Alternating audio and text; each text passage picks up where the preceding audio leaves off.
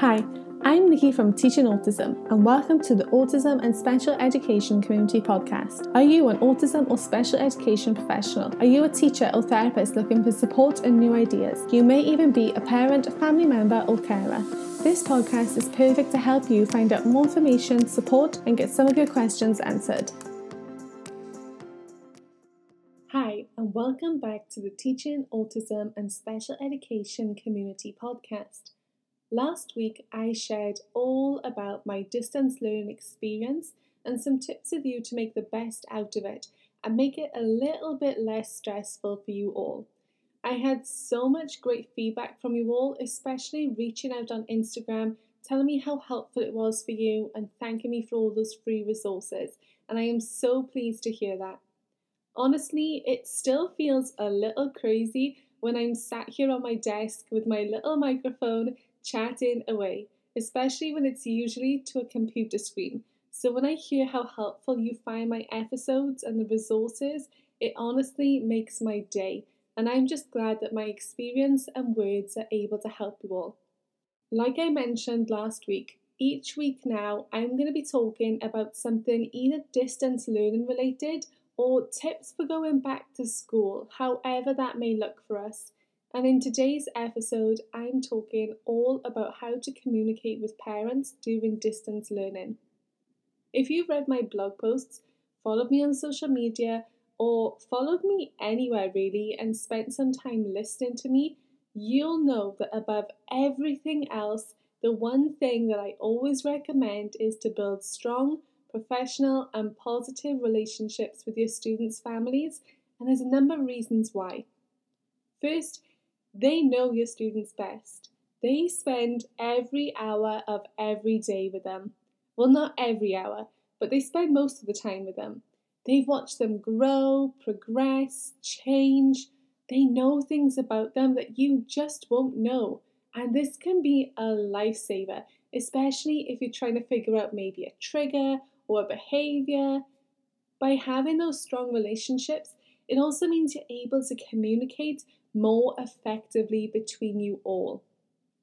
Remember, at the end of the day, you all have the same goal. That's the student. Everyone's on the same side. You all want what's best for your student. And that brings us to today. Communication is key in the classroom. But for distance learning, it's the biggest part of the puzzle to keep everything running smoothly. And let's look at why. First of all, if you have good relationships with your students' families and you're communicating well, then distance learning is probably going to look like this. Number one, everyone knows what's happening and when. Number two, families know what to expect from you. Number three, they can prepare the student for what's coming and what you have planned. And number four, if something just really isn't working, they feel comfortable telling you that and being open with you. But if you don't have those strong relationships and the communication isn't quite there, then distance learning is probably going to look a little like this. Number one, nobody knows what's happening or when it's happening.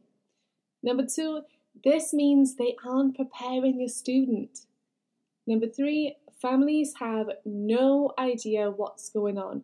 Are you providing services? What are you doing? What should they be doing? What should their child be doing? And number four, they've attended sessions, but they just aren't working for their child. But they don't know how to tell you that. So instead, they might just keep turning up and hoping for the best, or they stop turning up and hope you won't notice. Think of it like going on a first date. I know this sounds crazy, bear with me. If you've been chatting with someone for a while before the first date, you're going to be a bit more comfortable. At least I hope so. You'll be more comfortable discussing where to go on your date, making decisions, what you don't want to do, when it's going to take place, what you should wear. The whole process is a lot more comfortable when you're talking between each other, when you've already built that relationship and you've already been speaking for a few months already.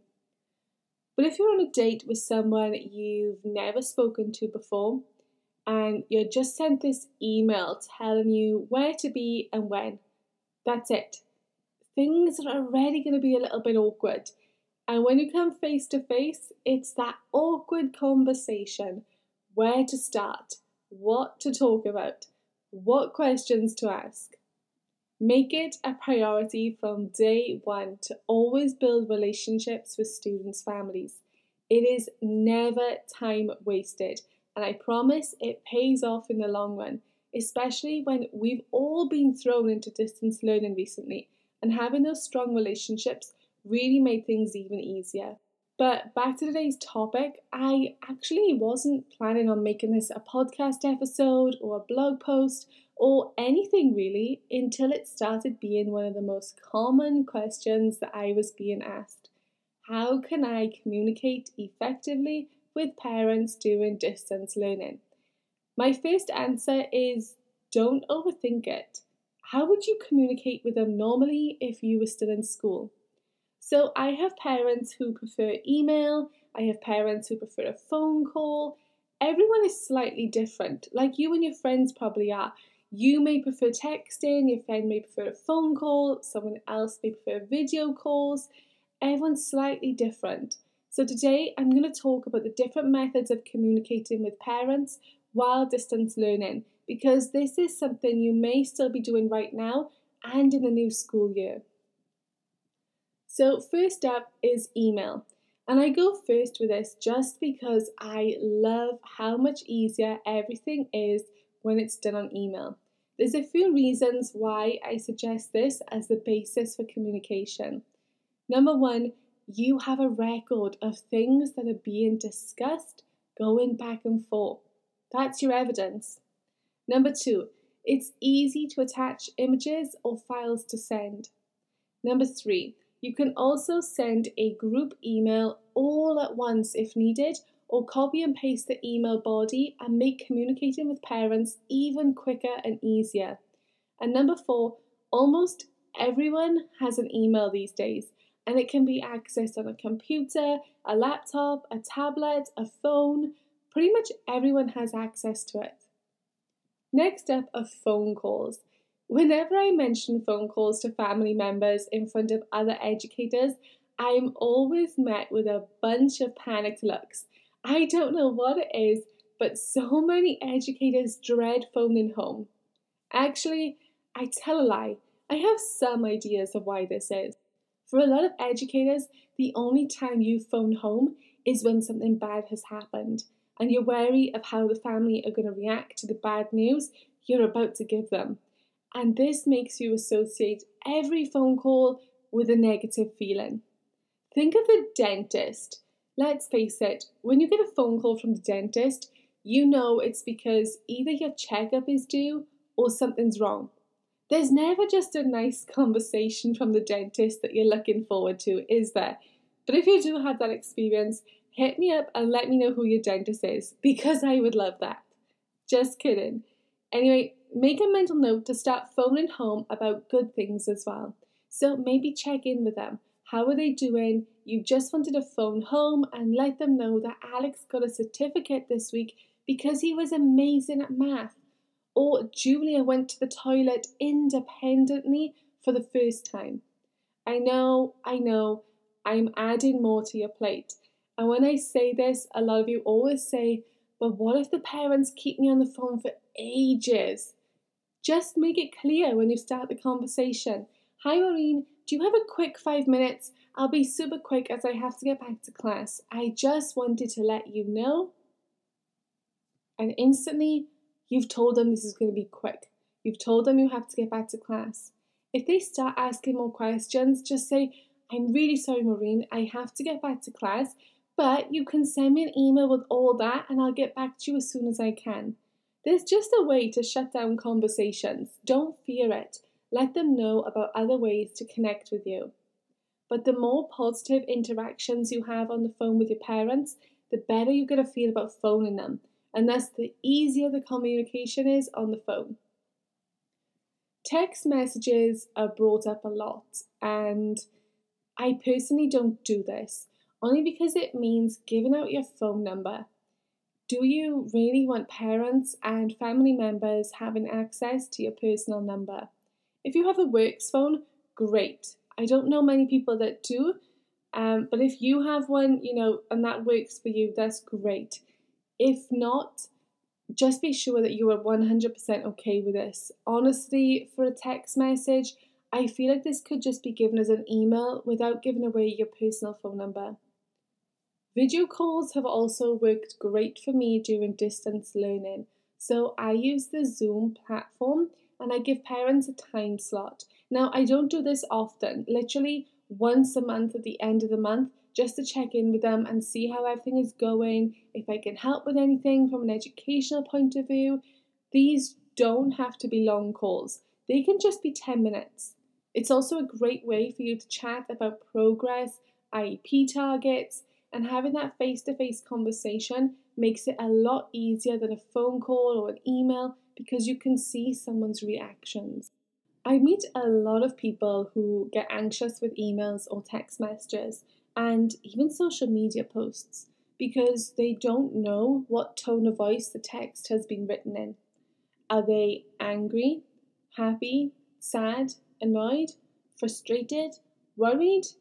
It's really hard because we will naturally read the text in our tone of voice for what we think is correct. But with a phone call, we can hear that tone of voice better. And for a video call, we can also see those accompanying facial features and reactions, and we can get a better understanding of the way that the conversation is going. Monthly newsletters are also working really well. So I've always sent home a monthly newsletter anyway, and I'll link to some editable ones in the show notes for you to try out. Before distance learning, I would print these out and send them home. Now I just save them as images or PDF files and I email them home. I include information about what's coming up in the next month, a recap of that month, any special shout outs or birthday mentions. It's just a quick and easy way to keep everyone up to date with what's coming up.